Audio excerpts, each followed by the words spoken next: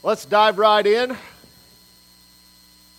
We're going to pick up where we left off, but it's going to be a little bit different today. As we continue in this series, The Identity Crisis, is looking at what is the identifiable markers of the church today.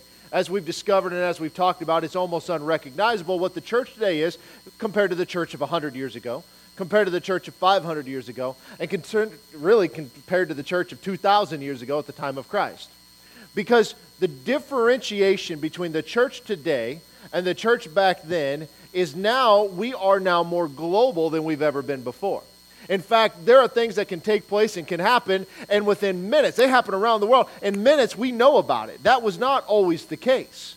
As I was talking to you guys about, when you talk about the great awakenings that took place in America, which were incredible revivals, it wasn't until years after the revival that they really realized all the different things that had taken place as all the data was coming in. But within moments today, we know everything that's going on. I mean, when I'm hearing about stories in Afghanistan from people I'm connected with, or the Philippines, or different parts of the world, Australia even, I mean, Canada, if you consider that a place. I mean, things like that, of things that are happening around the world that are incredible, and we get excited about it. Here's the thing. We often lose sight of the fact that we're like, man, we hear these great and mighty and powerful things that are going on around the world, and we're always like, why not here? You think about that? We read these old revivals, and we're like, why not here?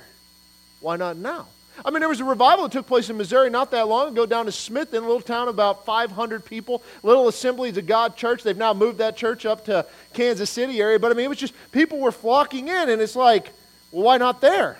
And it happened there. And we ask these questions, and here's the problem. And this is the part that we get lost in. We read the book of Acts, we see incredible things taking place, right? We're comparing our everyday life and walk with God to highlight reels of somebody else's. Let me explain. Okay? If you were ever an athlete, okay, and here is the litmus test to see if you were an athlete that I am saying you competed in athletics in any way, shape, or form. Didn't mean you were good, okay? Because otherwise, this doesn't work for me because I wasn't an athlete then. I wasn't good at anything except picking up heavy things. I was pretty good at that. But what would happen is you'd start going and you're doing something and you're feeling pretty good about it, and then all of a sudden you come up to somebody who's better. And you're like, dang, man, they're good. I wish I was that good. You could say this in music, right? Vocally. Overnight success. All of a sudden they come onto the scene. They're just amazing. It's incredible. And the part we miss is all the behind the scenes stuff and the years of preparation and progress. What we read in the book of Acts are event after event after event. But do you realize that sometimes there are days, weeks, months, and years between those events that took place? And we think that it just should be happening all the time like that, but that's not necessarily the case.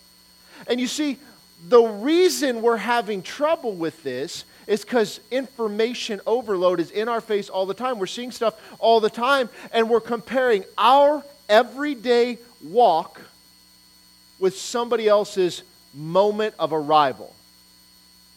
So, let me give you examples of this, okay? Kenneth Hagin, most of you guys are probably familiar with him. He was the founder of the Bible school that I went to. He was the founder of the Word of Faith movement. He was a faith teacher. Considered by most, he was a prophet. He was considered by most as one of the greatest Bible teachers, preacher, expounder of truth when it comes to Christianity and things like that. And what most people don't realize is that at one point in his life, he pastored a church. And he pastored a church in which people were like, are you really going to preach about that again? Are you really going to talk about this? When are you going to take us someplace deeper? He used to joke, and he said, God, you keep them humble, we'll keep them poor. He pastored, I think it was around 4 years, stuff like that. They always wanted somebody else. And we're sitting there like, this is Kenneth Hagin. How could you possibly want somebody else? Do you guys realize that most people would not be satisfied if Jesus was the pastor of their church? They'd find something to complain about, right? But I mean, we think about that. And now we bring it into what we're talking about, this identity crisis. Why is it the church is so unidentifiable today compared to what it was? And there's a number of reasons. We're beginning to dig into this. And as we get here, we got to ask this question. What does a Christian look like? What does a Christian talk like? How does a Christian act in every phase of his life? We've read 2 Corinthians 5:17. It says, if anyone is in Christ, he is a new creation. The old things have passed away. Behold, all things have become new. If that's true, then you and I are different. We're not the same. We should not sound the same. We should not look the same. At times, we shouldn't even smell the same. Because there should be a clear distinction between us and the world. But we as the church has done our best to muddy those waters. We have not tried to make the world more holy. We have tried to make the holy more worldly. We have continued to move down this progressive path of trying to get people to come.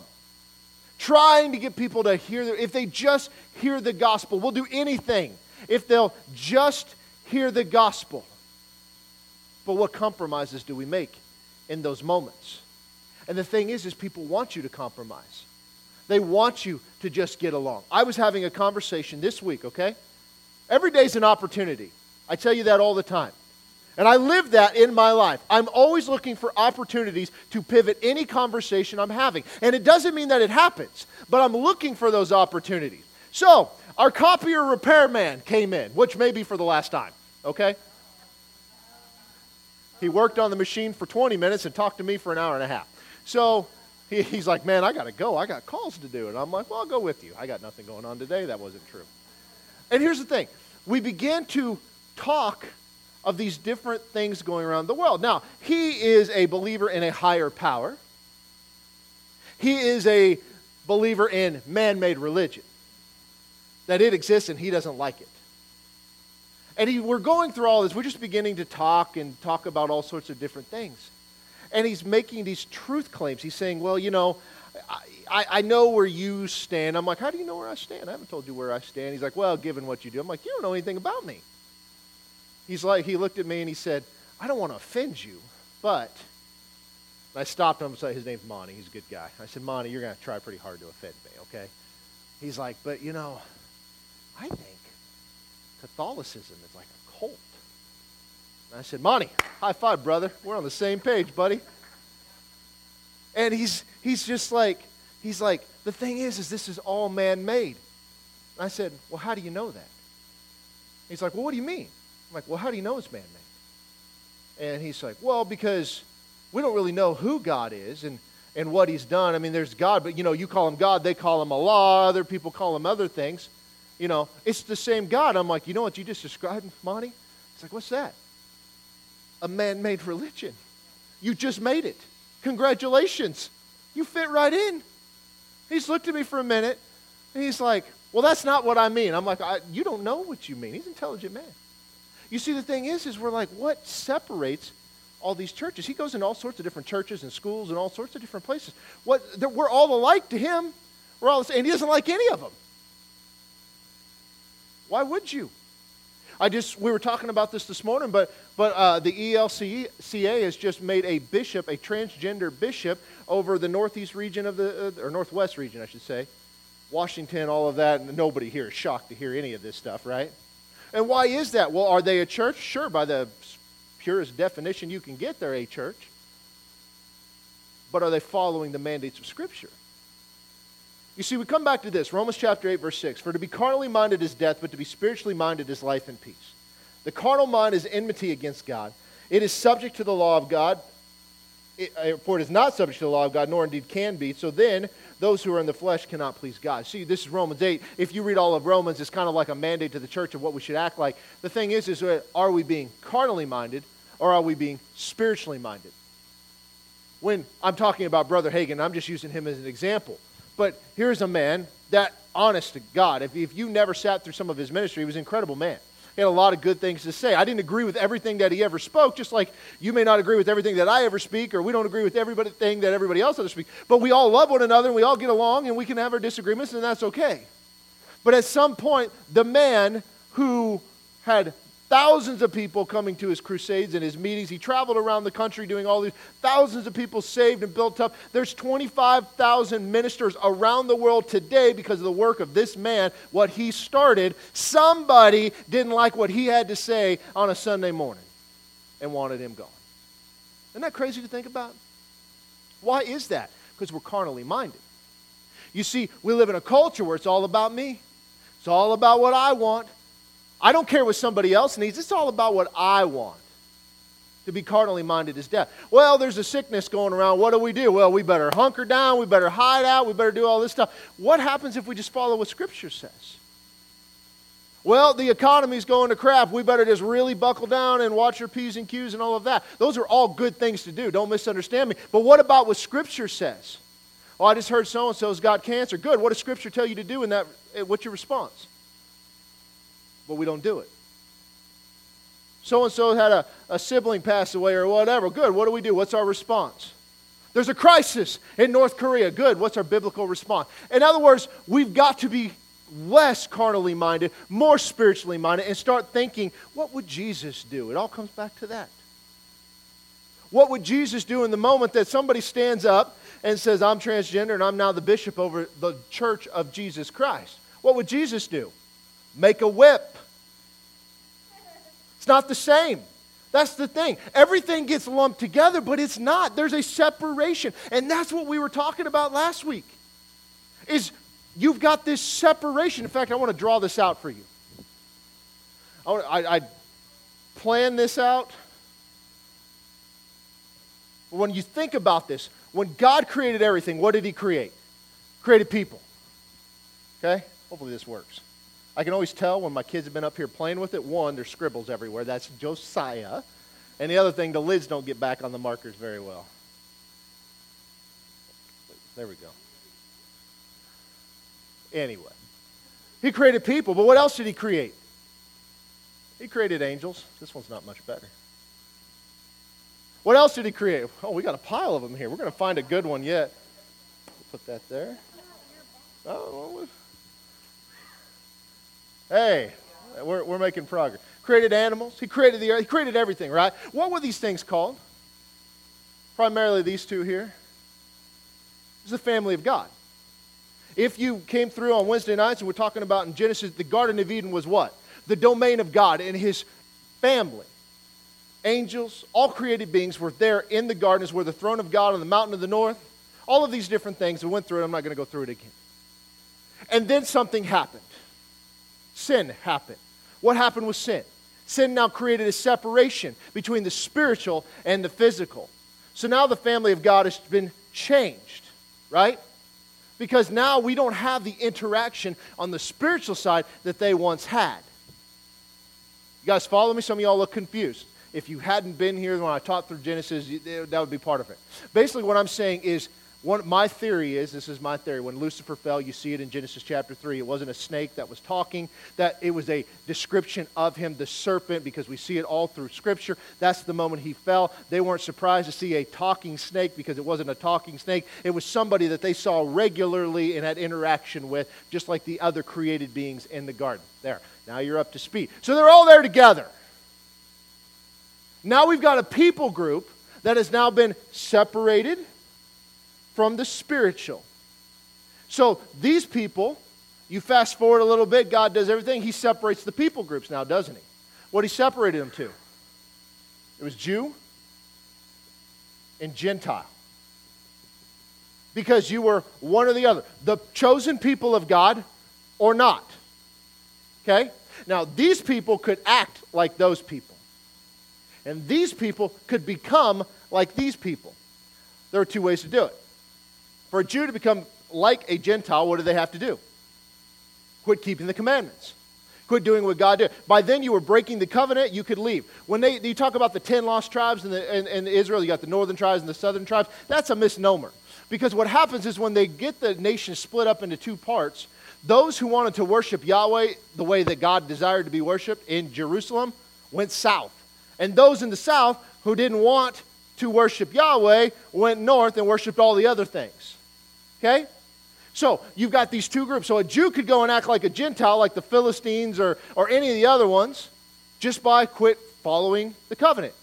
But a Gentile, in order to become like a Jew, had to leave their nation, had to forsake their foreign gods, had to enter in and keep the commandments, had to circumcise themselves. All of these things they had to do, and then they were to be treated like a natural-born Jew, just as if they had always been. So we see this separation of people. And then what happens when we get to the new covenant? They're no longer separated, right? Because now the covenant is not with a people group, it is with the saved. Those who are born again. We just talked about that this morning with communion. It's the celebration of what Jesus did. Do this as often as you can in remembrance of me, of remembrance of that covenant that he cut. But now you've got saved, and what else do you have as a byproduct of that? You have the unsaved. I know, this is super profound, isn't it? But we always see this separating that is going on. Separation between these groups and these groups. It just keeps trickling down. No matter what we do, there's always a separation. They're never the same. I was joking with Leslie. I don't know where is she in the nursery today? Okay. Leslie was talking about it at an event. If you guys can't keep up on the gender stuff, neither can I. Neither can most people. Every time I turn around, there's a new one added.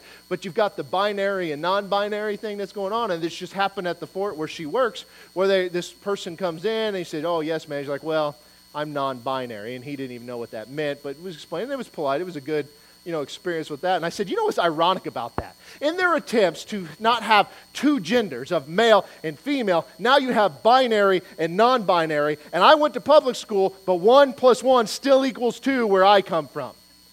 It was in Nebraska. I could be wrong. I just think it's ironic. Anyway, what does that have to do with what we're talking about? Not a thing. I just like that story. So back to this saved and unsaved thing. It's the separation of God's people and not God's people. These are not the children of God. Who are they? You are of your father. Right. Okay. God's people, not God's people. God's people, not God's people. Started with all God's people. You guys with me?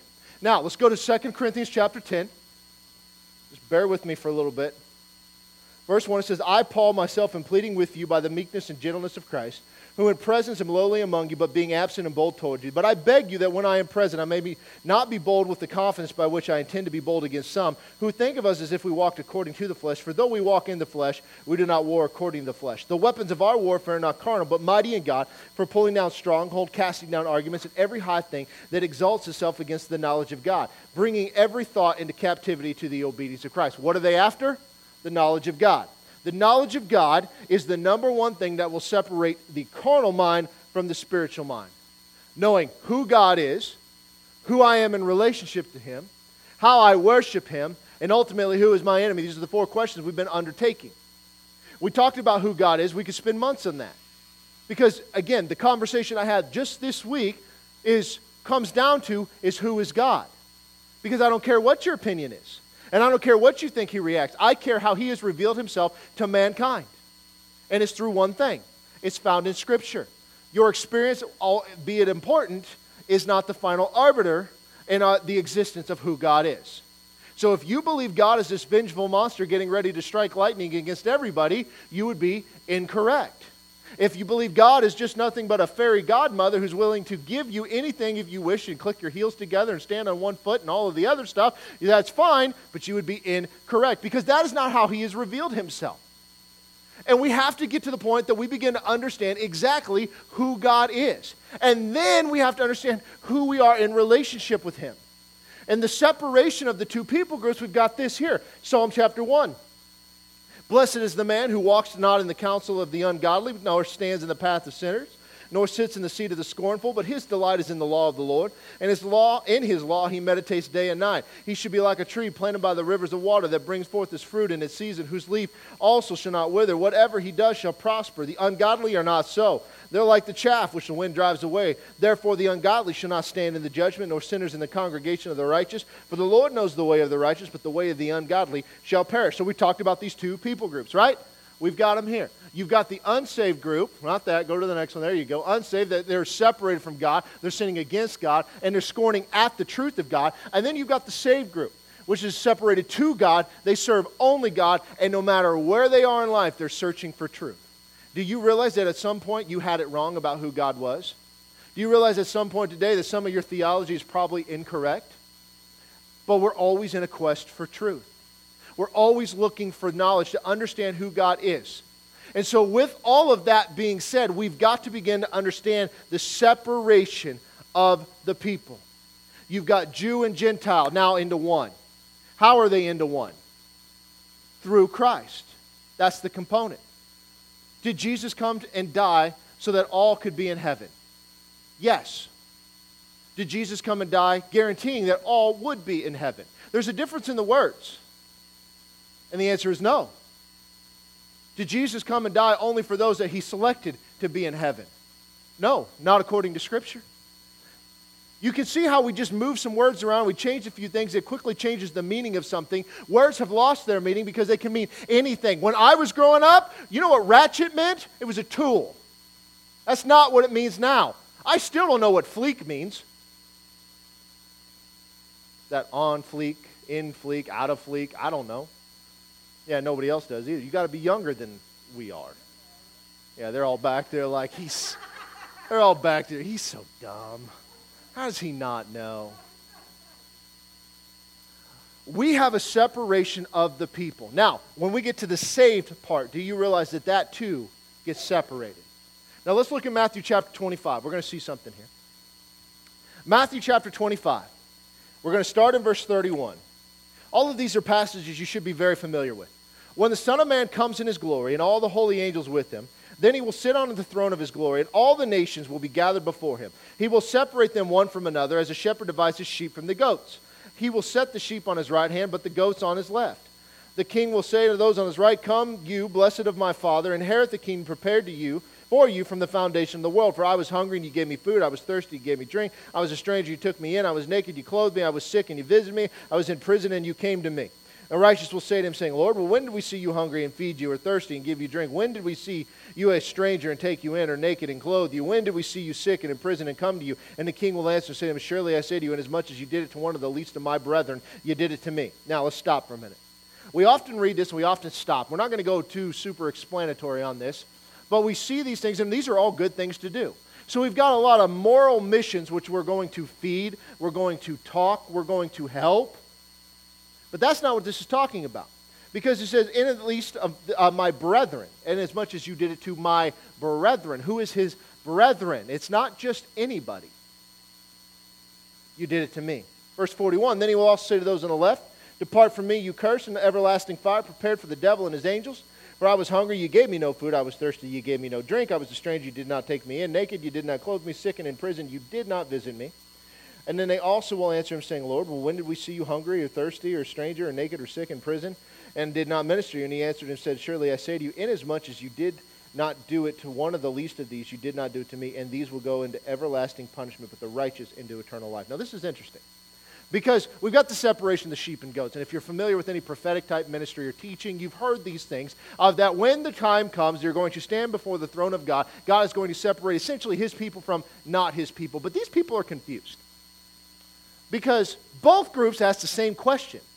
Well, when did we see you? And when did we do this? They're asking the exact same question. The separation comes through, ultimately, is what? Well, one group must be saved. One group must not be. Because it's not these things. You see, it is you're saved by grace through faith in Christ alone, not by good works, but to good works. Right? There's a separation there. So can you do good works and not be saved? Sure. Absolutely. But the motivation behind this is a byproduct and overflow of who we are. The separation is coming through people who are saved, and it seems as if people who thought they might be saved. In other words, they might be in the church, they might be doing good things, they're giving money, they're going to the poor, they're clothing them, they're feeding them, they're doing whatever, but are they really? You see this in other places where he talks about, like, well, Lord, we prophesied in your names, and we laid hands on the sick in your name, and he says, "Get away from me, I never knew you." You guys see the difference there? There's a distinction. So, we have a separation that takes place again. Because it's not just saved and unsaved. That is simple enough. How do you know if somebody's born again? You really don't. Well, we judge by the fruit. You should begin to see a transformation in a person's life. I've told you different stories. I'm not going to go to all of them again. Different stories of which you see. I've told you about people that I've either led to Christ or I've discipled in one way or another, or had happened before I got there, and they are not the same person. So you've got saved and unsaved, but do you realize that there is this distinction given in the saved?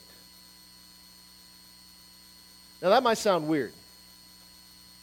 Because the reason it sounds weird is we think, well, we're all saved, we get in. That's a true statement. Because what you do has no bearing on your place with God. You can't get more righteous. And you also can't get less righteous. You either are righteous or you are not. But there are other components to this. Now, I want to go to Mark chapter 4. This is the parable of the soils. And I've talked about this before. And I promise I'm going somewhere with this. I'm not going to spend a ton of time here. But you began to see these distinctions. In Mark chapter 4, verse 1, he said, again he began to teach by the sea, and a great multitude was gathered to him.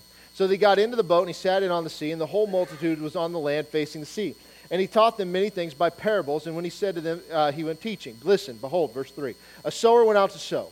And it happened as he sowed that some seed fell by the wayside, and the birds of the air came and devoured. And some fell on stony ground, where it did not have much earth, and immediately it sprang up because it had no depth of earth. But when the sun was up, it was scorched, and because it had no root, it withered away. And some seed fell among thorns, and the thorns grew up and choked it, and it yielded no crop. But other seed fell on good ground, and yielded a crop that sprang up, increased, and produced some 30-fold, some 60, and some 100. Now, you guys have heard people use this in reference to money. This is not talking about money. So let me explain what's going on here. He's giving an example of 4 different types of soil and how they scattered seed. You have to remember, this is a very agrarian culture. They were farmers. The average rate of return for every seed that was planted was 10 seeds in return. So they got a 10-fold return. So 30 was really good, 3 times the normal. 60 and 100 was even better. Most farmers would take that. So what they would do is they'd go out there and they cast a seed. He always used parables in language that they would understand. We would probably use them in a more technologically advanced way. If we were creating these, we use our own examples. That's what these were. And so as he gave these, he said there were 4 soils. And guess what? The seed was sown, and it had 4 different responses. Okay? Verse 9, he said to them, he who has ears to hear, let him hear. But when he was alone, those around him with the 12 asked him about the parable. And he said, to you it has been given to know the mystery of the kingdom of God. But to those who are outside, all things come in parables, so that seeing they may see and not perceive, and hearing they may hear and do not understand, lest they should turn and their sins be forgiven.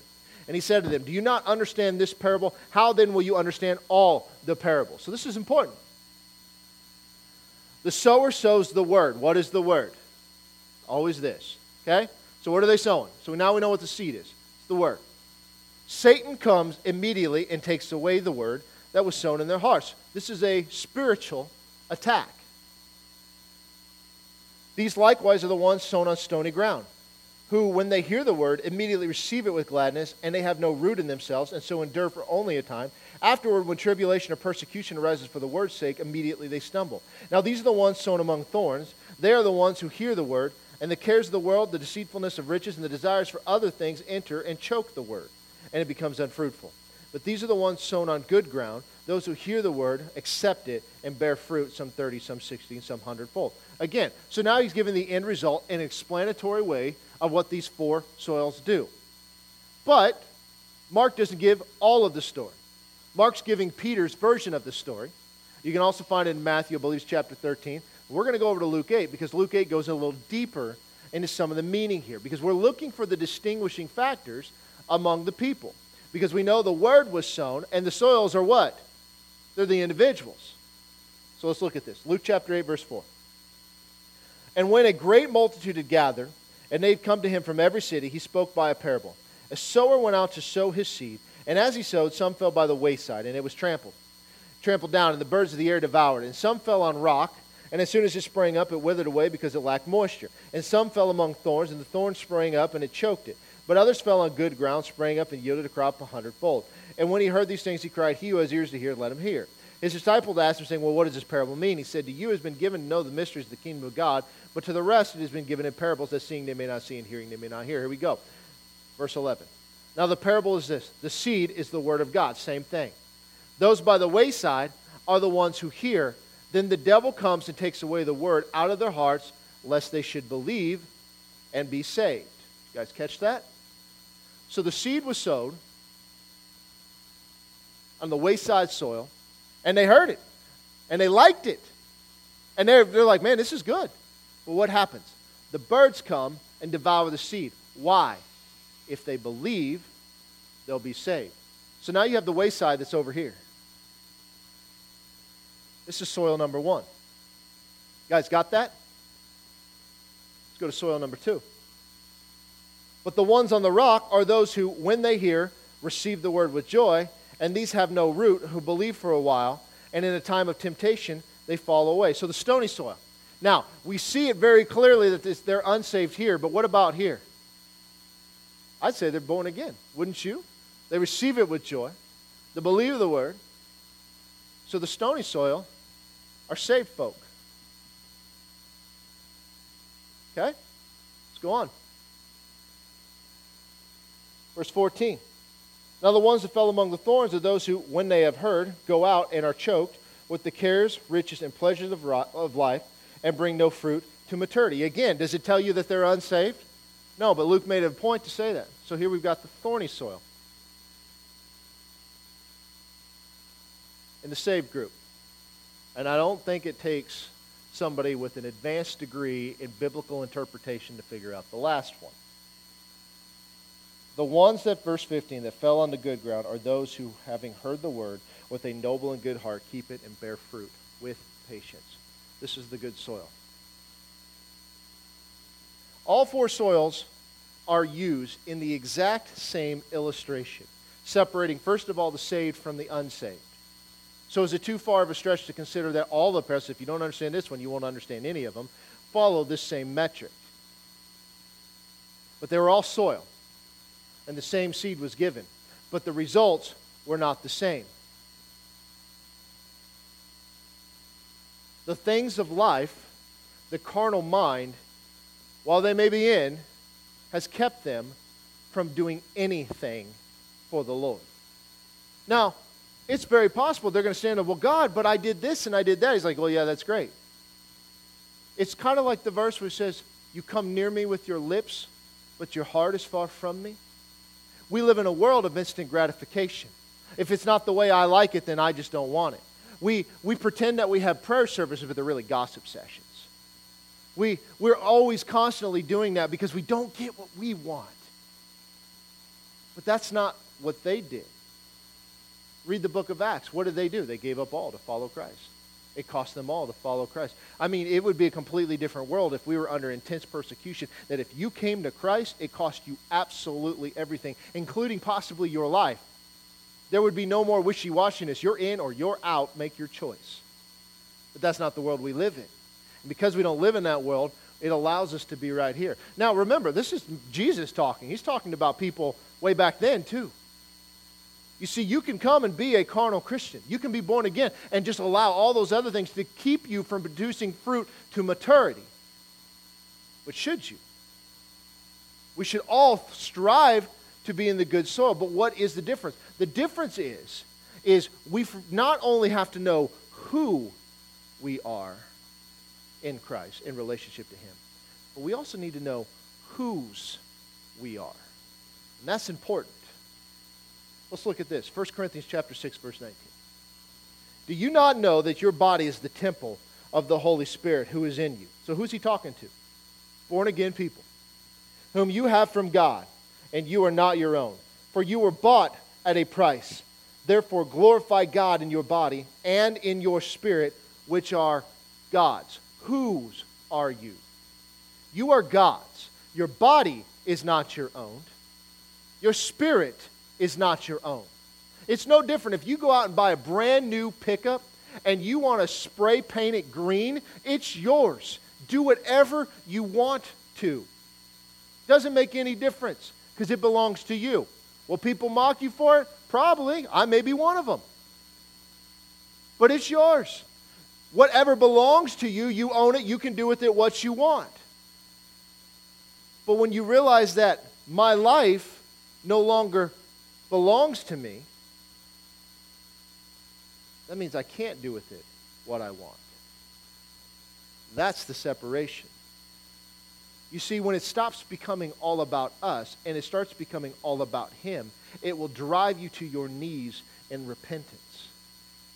Because we live in a world today where it is all about us and what we want. You know who acts that way? Children. There are a lot of children in the body of Christ today. I don't mean little kids like this. I mean grown adults that should know better, but they've never brought fruit to maturity. So they live in this world where it's all about me. It's all about what I want. You know, what she was praying this morning is about leading to repentance. Sometimes we have to repent. We've lost sight of who we are and whose we are. Because if your life is not your own, it's kind of like if you have a job. You go to work, what do? Whatever the boss says, right? It's his business. He started it. You do what you're told. Go and do it. Smile about it. Pretend you like it. Okay? I mean, if it was fun, they wouldn't have to pay you to go. You know, so, I mean, but it's like, okay, God, what do you have for me today? In other words, when the coffee machine's getting fixed and there's an opportunity to pivot a conversation, again, I'm giving you a 30-second version of that hour-and-a-half conversation. How do you pivot that conversation? What do? My life is not my own. Did I have other things I needed to be doing besides bothering Monty and slowing him down? Yes. But I saw the opportunity that day. Next time he comes back, will it be there? Maybe not. I don't know. But you continue on. Look at Romans chapter 14. We're going to read through a few verses here. Verse 8. If we live to the Lord. If we die to the Lord. Therefore, whether we live or die, we are the Lord's. Do you realize that we don't really believe this? Because we say, if we die to the Lord. And if we live, maybe. Because we treat God as an accessory in our lives. Galatians chapter 2, verse 20, I have been crucified with Christ. It is no longer I who live, but it's Christ who lives in me. And the life which I now live in the flesh, I live by faith in the Son of God, who loved me and gave himself for me. Whom am I in relationship to God? I'm his son. Whose am I? I am his. It's Christ that lives in me. Galatians 3:26, you are all sons of God through faith in Christ Jesus. Do you realize how profound a statement that is? To be called the Son of God. It's so profound, and we just completely take it for granted. We'll just go and do what we want and live how we want and drink what we want and eat what we want. And yet, we belong to you. What do you want? We don't even ask that question. 1 John chapter 3, verse 1. Behold, what manner of love the Father has bestowed on us, that we should be called children of God. Therefore, the world does not know us, because it did not know him. Beloved, now we are children of God. And it has not yet been revealed what we shall be, but we know that when he is revealed, we shall be like him. For we shall see him as he is, and everyone who has this hope in him purifies himself just as he is pure. Now that's interesting. You notice John's a little excited here. He says, we should be called children of God. Exclamation point. Why? Because the manner of love that the Father poured out on us. Then he goes in, he says, the world doesn't know us. They didn't know him, they don't know us. What you do and you believe makes zero sense. But it doesn't have to. When he is revealed, we'll be like him. Everyone who has this hope does what? Purifies himself, just as he is pure. So who's responsible for that? We are. See, this is the carnality. We've allowed it. We think if we're morally good, we're on the right track, and maybe we are. But there are morally good people that are bound for hell. When we were out in Hastings, we were dealing with a bunch of homeschool students that were out there, and they would have these things where they could recite verses and chapters of the Bible because they had these contests and all of that. But you'd ask them, what does it mean? They had no idea. And I had to explain to these parents and the parents of these college kids, I said, never mistake morality for spirituality. A well-behaved child can be damned to hell just like a well-behaved child. We have to get past the point where we're like, okay, well, we're being good. We're not saying bad words. We're not drinking stuff we should. We're not doing these things. That's great. No, it's how we respond. Carnally minded or spiritually minded. Because who I am in relationship with God is a son. And because of that, whose am I? That one right there. I made it. I own it. He'll do what I say. Or else. Yeah, that's right. Every once in a while, he bucks the system, and I got to remind him. I own you. Yeah, true. No Minecraft. Can't argue with that. Look at Galatians chapter 4. Now I say that the heir, as long as he is a child, does not differ at all from a slave, though he is master of all, but is under guardians and stewards until the time appointed by the Father. Now let's talk about this. Again, we often read way too fast. We're talking about an heir. How does one become an heir? You are inheriting. Somebody has died. It belonged to somebody else. You're now the heir of it. As long as you're a child, you are just like the child in the house, and they are just like the slave in the house, the servant. There's no distinction because none of it belongs to you. It all belongs to your Father. Okay? So it doesn't make it, there's no distinction because you're under guardians and steward until the appointed time of the Father. Until He releases it to you, you don't get to call the shot. It doesn't belong to you. Even so we, when we were children, were in bondage under the elements of the world. But when the fullness of time had come, God sent forth His Son, born of a woman, born under the law, to redeem those who were under the law, that we might receive the adoption as sons. Verse 6, and because you are sons, God has sent forth the Spirit of His Son into your hearts, crying out, Abba, Father. Therefore, you are no longer a slave, but a son. And if a son, then an heir of God through Christ. Do you guys realize how profound that is? We take these for granted. We've heard them all our lives. And we take them for granted. Because we're just like, well, I'm an heir of God. Greater is He that's in me than he that's in the world. The same Spirit that raised Christ from the dead lives in my mortal body. I mean, all of these verses that have become nothing more than slogans in our life. We don't live that way. We might be morally pure, but spiritually we're bankrupt because we're carnally minded. We do not respond in a biblical way. We do not respond in a spiritual way. We should be and have to get to the point that we're good soil because as of right now, we're all lumped into the same group. There's a clear separation by God. We take everything for granted. And it is time for us, as the church, to repent. So I've asked the worship team if you guys will come on up. We're going to take a moment. Because we've got some work to do individually in our lives. But we also need to be praying for our country. It starts in our community. With the people that we work with, the people that we live around, our neighbors, whatever. And we pray for them. But we're just going to take a minute. As they play, we're going to just stand up. And let's do that. Let's stand up. We're just going to worship God. We're going to bow our hearts before Him. As she prayed this morning that it is time to repent. None of us are above that. Every day we should be repenting and crying out to the Lord, I'm sorry for what I've made this. Because it's not just who you are, it's whose you are. Go ahead, guys. Open it up for a minute. If anybody needs prayer for anything and you want someone to pray with you, I just ask you to come up. We're just going to take a minute and just worship God. But if you want prayer for anything, just come on up. Allow the Holy Spirit to minister. You don't need to come up if you don't want to. Lift up your hands. People around you pray. It doesn't matter. You don't need me to pray for you. You need people to pray for you, full of the Holy Spirit and of faith. And so if you see somebody with their hands up, let's gather around them and let's pray. We just worship you, Jesus. We worship you, Jesus. We worship you, Jesus. Cindy, you need prayer? Okay.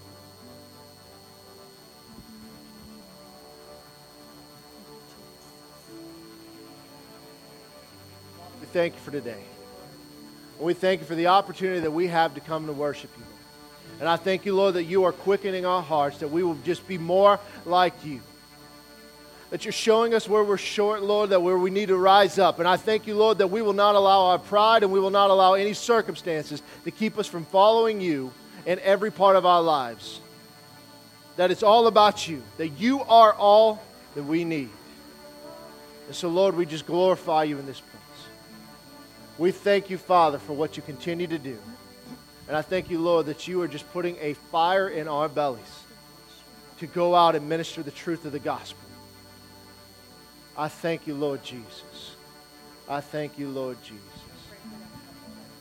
Yeah. Yep. We're going to pray for Derek and Kayla. His father just passed away. We've been praying for him. Some of you guys know, I know some of you have been praying. But Lord, we just lift them up to you. And I thank you that you're just giving them peace. As they walk through this new territory, it was an unexpected loss, Lord. I thank you that you're giving them peace while they're hurting. I thank you, Lord, that you're ministering hope to them. And I thank you, Father, that you are there with them each and every day. Lord, that this will be an opportunity to draw them closer to you, to walk in the fullness of who you are. And I thank you, Lord, that each of us has an opportunity to just show that love and compassion to them as they navigate these waters. Lord, we just lift up everybody who's out that's maybe hurting right now. Whatever's going on, that they'll find fullness and hope in you, and not the things of this world and not the mechanisms of this world, Lord, but only in you.